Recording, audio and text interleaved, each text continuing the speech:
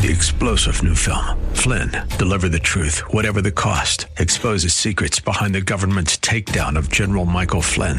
Flynn knew what the intel world had been up to. He ordered the first audit of the use of contractors. This set off alarm bells. He told the truth. He was the most dangerous person for Donald Trump to hire. They had to get rid of Flynn. Flynn, deliver the truth, whatever the cost. Available now. Watch it today. Go to salemnow.com. salemnow.com.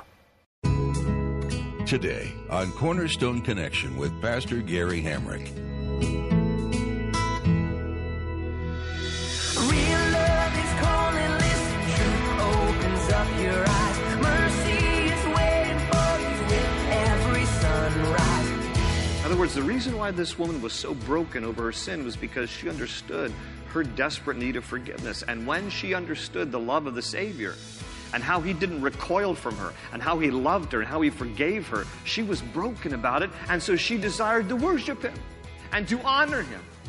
That is so true for us. Listen, the reason that you will want to worship God, who should praise God? Everybody who understands how much God has forgiven you and loves you. You should want to worship God. This is Cornerstone Connection, the radio ministry of Pastor Gary Hamrick of Cornerstone Chapel in Leesburg, Virginia. Pastor Gary is teaching through Psalms. Those whom are most broken have the greatest potential to realize how crucial it is to worship God. Pastor Gary teaches us that God offers salvation to all. He does this because he dearly loves us. This means that even those with the most horrible of histories are invited to salvation. There is no evil which will cause Jesus to pull back his offer. If you fear your past is too dark for Jesus, or if you believe you are undeserving of his grace due to it, know that you are wrong. Jesus still offers his hands out to you and hopes you will receive his grace. Well, let's join Pastor Gary in the book of Psalms, chapter 145, with part 2 of his message, Ways to Praise. Open ocean, jump in and you'll find the cornerstones, your connection, run towards your new life. Great is the Lord and most worthy of praise. His greatness no one can fathom. Well, you might say, well, if I can't even fathom the greatness of God, then how can I worship God in his greatness? J.B. Phillips, I think, has a great quote on this. He said, quote, if God were small enough for me to figure out, he wouldn't be big enough for me to worship. Of his greatness, no one can fathom. But that's okay, because that just reminds me that God is so great and so wonderful and so awesome. He is worthy of my praise. And so what is praise to God? It is ascribing value to him. It is honoring him and worshiping him because he is of inestimable worth. Second question is, who should praise God? Now, to answer this one, if you just look here at Psalm 148, look at Psalm 148 with me. I'm just going to read the first 12 verses because the writer of this psalm just kind of makes a list of who should praise God. Psalm 148, verse 1, praise the Lord from the heavens, praise him in the heights above. Verse 2, praise him all his angels, praise him all his heavenly hosts. So he puts angels on the list. Verse 3, he says, praise him, sun and moon, praise him, all you shining stars. So he puts the solar system on the list. Verse 4, praise him, you highest heavens and you waters above the skies. He puts the atmosphere above on the list. Jump to verse 7. Praise the Lord from the earth, you great sea creatures and all ocean depths. Now he puts land and sea creatures below on the list. Verse 8, lightning and hail, snow and clouds, stormy winds that do his bidding. He puts weather on the list. He says, you mountains and all hills, fruit trees and all cedars. Now he puts the plant kingdom on the list. Verse 10, wild animals and all cattle, small creatures and flying birds. Now he puts the animal kingdom on the list. Verse 11, kings of the earth and all nations, you princes and all rulers on earth. He puts rulers of government on the list. And in verse 12, young men and maidens, old men and children. He says men, women, and children. So the list there in Psalm 148, he puts angels, solar system, atmosphere above, land and sea creatures below, weather, plant kingdom, animal kingdom, rulers of government, men, women, and children. In other words, what he's saying is let the creation and the created worship the Creator. Let everything, actually the psalmist ends the entire book of Psalms in chapter 150, verse 6 by saying, in case I left anybody out or anything out, let everything that has breath praise the Lord. So who should praise the Lord? Everything and everyone. Now you might read this list with me in Psalm 148 and think, well, how can creation, how can the solar system worship God? How can land and sea creatures worship God? How can the weather worship God? The plant kingdom, how can they worship God? Well, creation is actually in a fixed state of glorifying God. The Bible tells us in Romans 1:20 that God's eternal power and divine nature have been clearly seen, being understood from what has been made.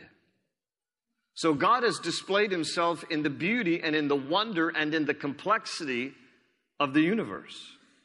And that with an intelligent examination of the data, one can see that there is a divine creator behind all of this wonder and complexity of our universe. And so creation stands in a constant fixed state of praising God by virtue of its design, which testifies to God as creator. The Bible also says in Psalm 19, 1 and 2, the heavens declare the glory of God. The skies proclaim the work of his hands. Day after day they pour forth speech. Night after night, they display knowledge. So God tells us in his word that his handiwork is constantly testifying and glorifying him.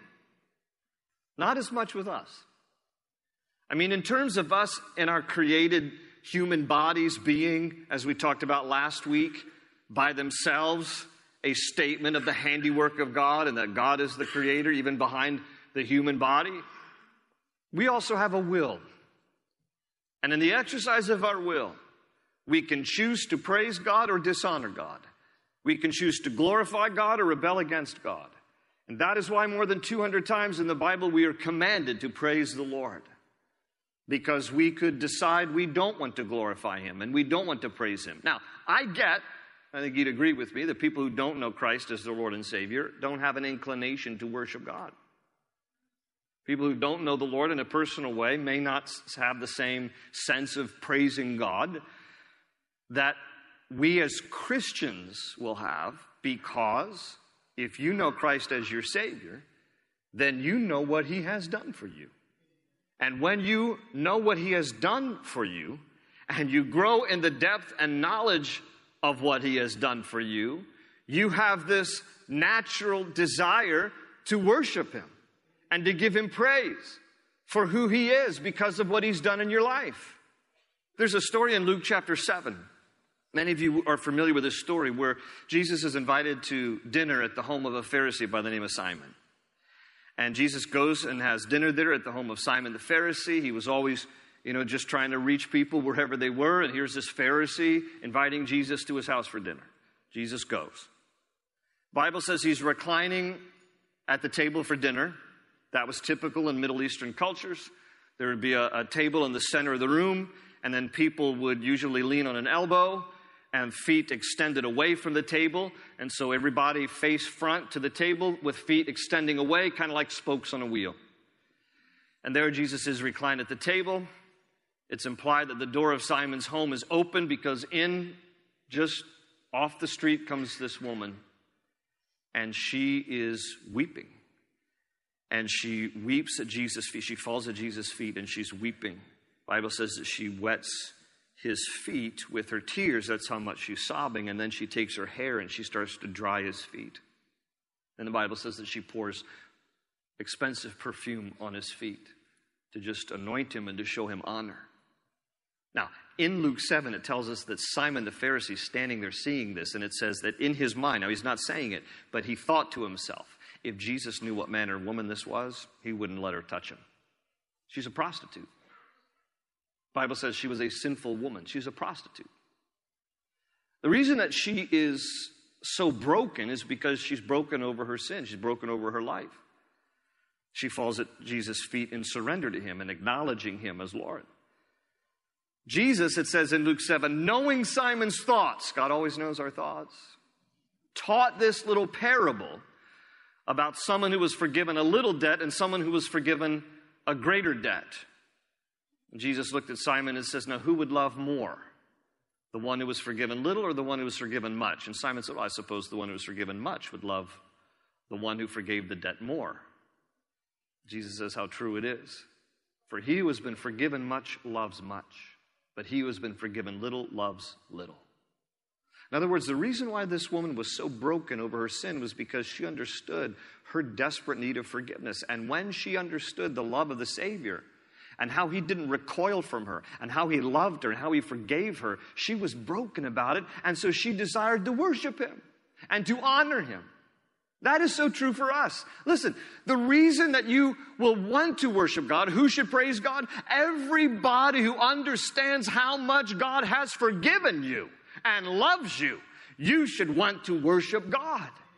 If you understand all that he's done for you by dying on a cross and forgiving you of all your sins, everything you've ever done, you'll worship him much. If you understand how much he's forgiven you, who should praise him? Let everything that has breath praise the Lord, and especially those who understand the magnitude and the depth of God's love for us and his forgiveness for our sins. Number 3, why should we praise God?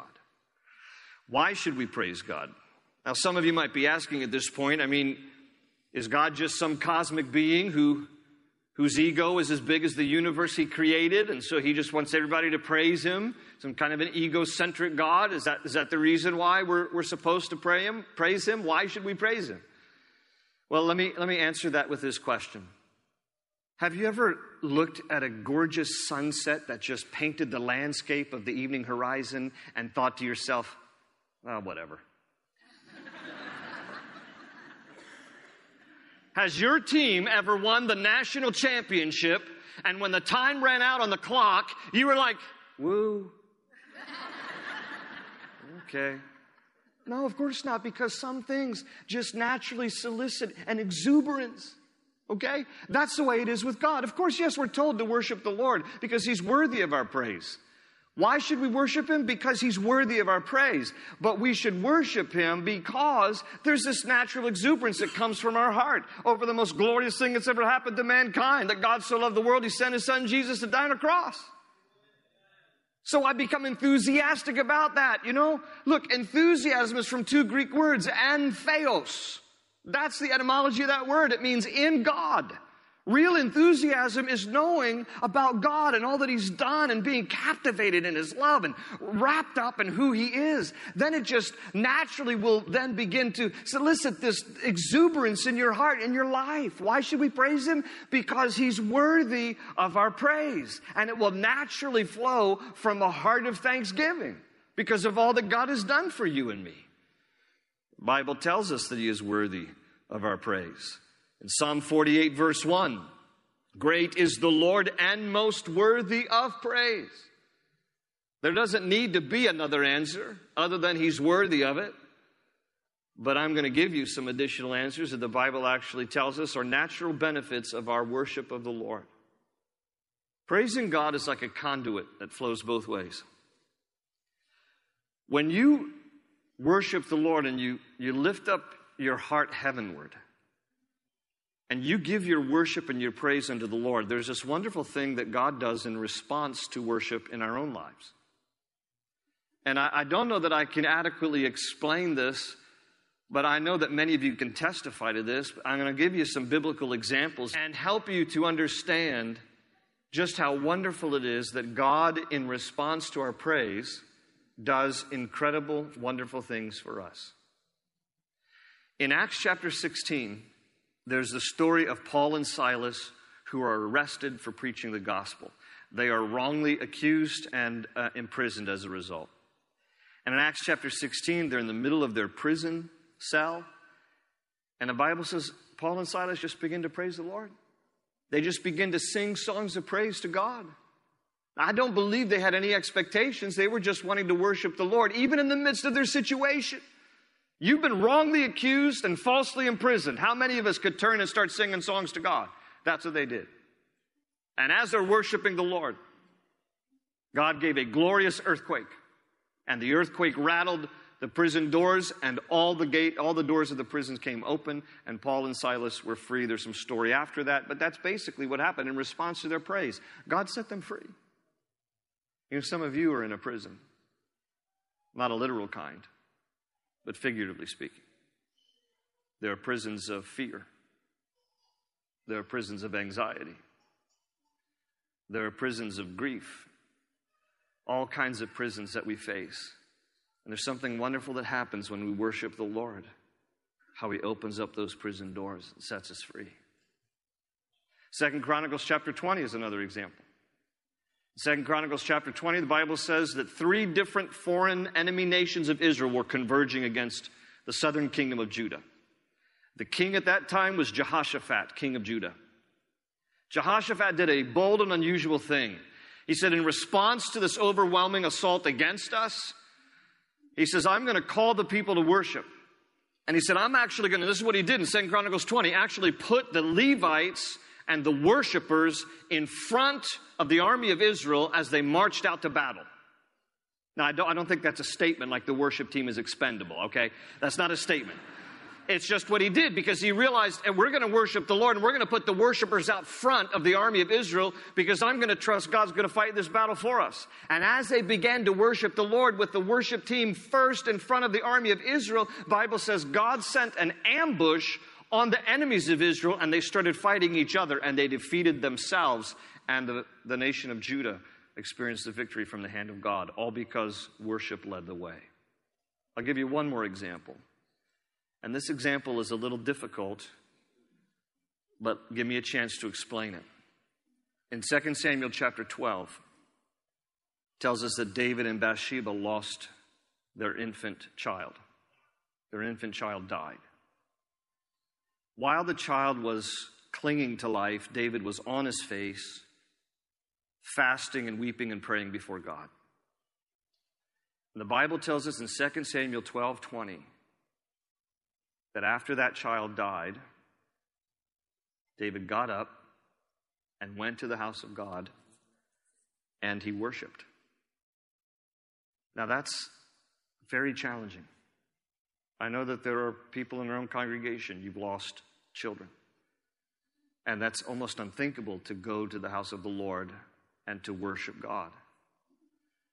Now, he was not worshiping God because his child died.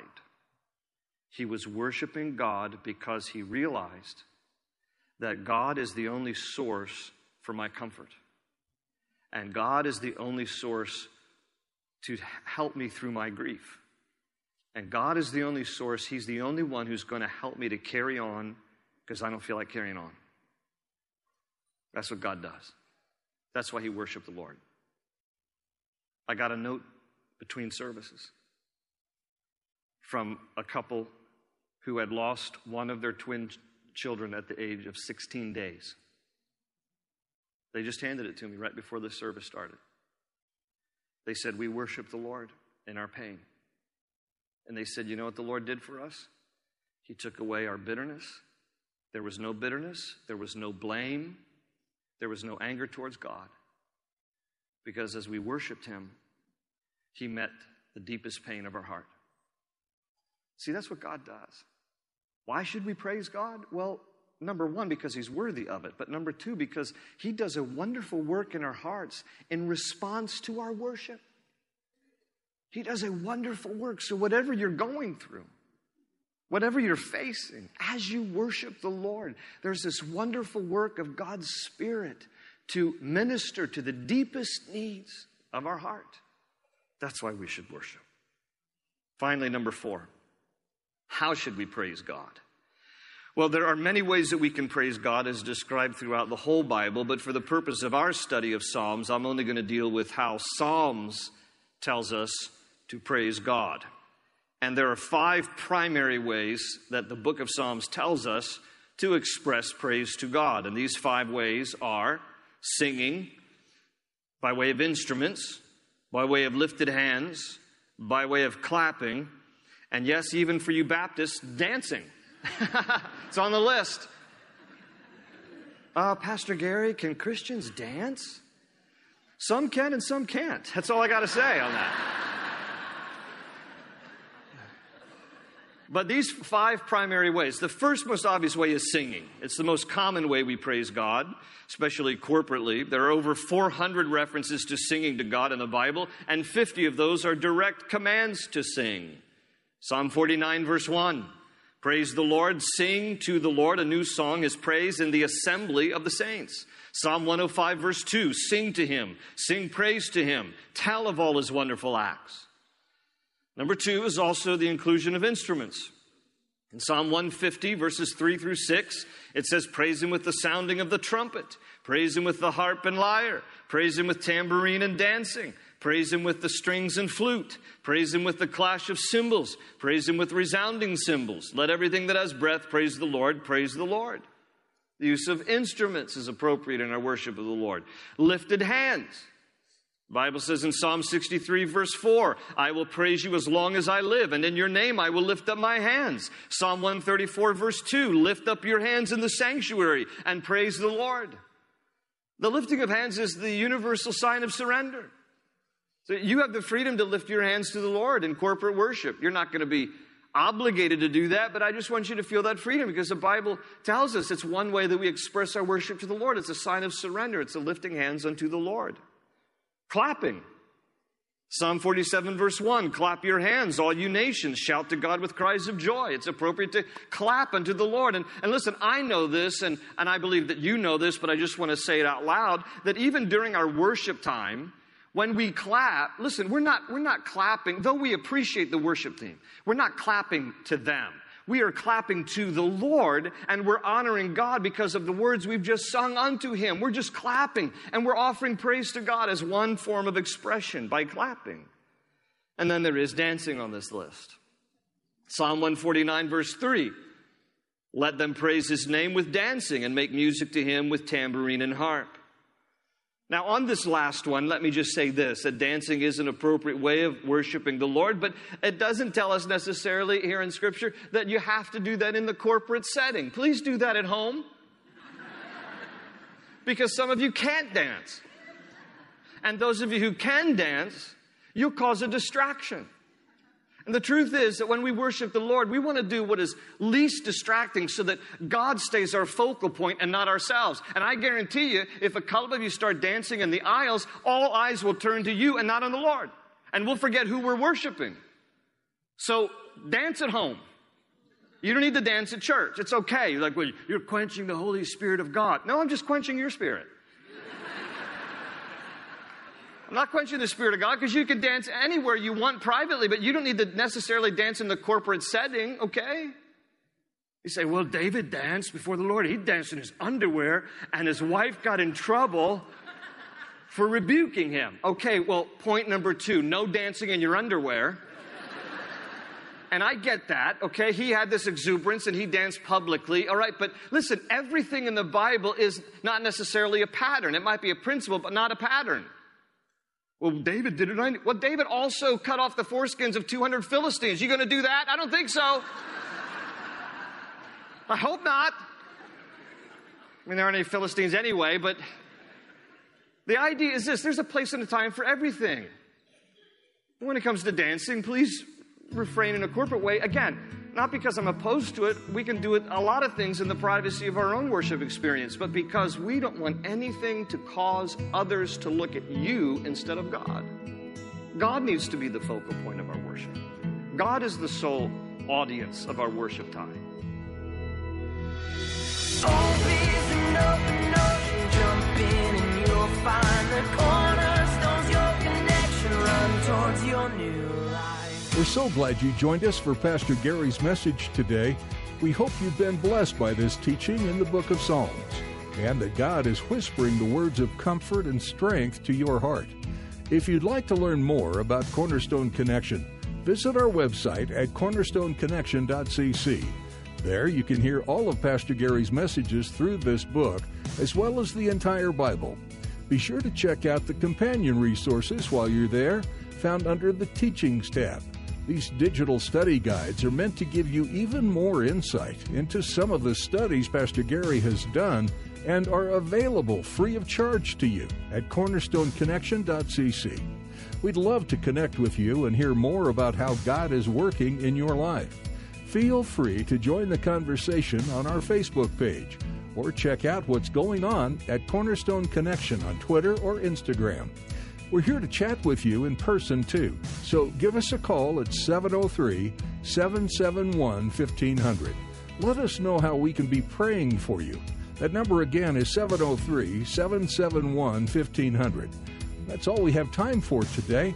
Pastor Gary will have much more to share from his verse-by-verse study through Psalms when you join us again, right here on Cornerstone Connection. They say you're a wandering soul, that you've got no place to go, but still you know, you're not alone. Real love is calling, listen, truth opens up your eyes. Mercy is waiting for you with every sunrise. Hope is an open ocean, jump in and you'll find the cornerstones, your connection, run towards your new life.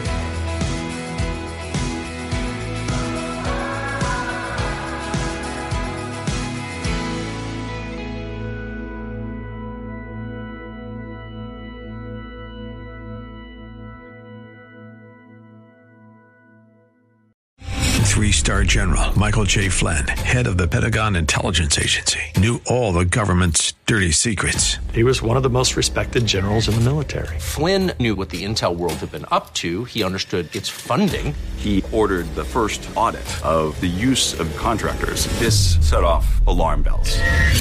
The explosive new documentary, Flynn, Deliver the Truth, Whatever the Cost, uncovers the facts behind this scandal. Flynn told the truth. He was the most dangerous person for Donald Trump to hire. I find out the worst enemy that I'm going to face in my life is right here in America. They took my assessment and they wanted me to change it. And I was like, I'm not changing it. They had to get rid of Flynn.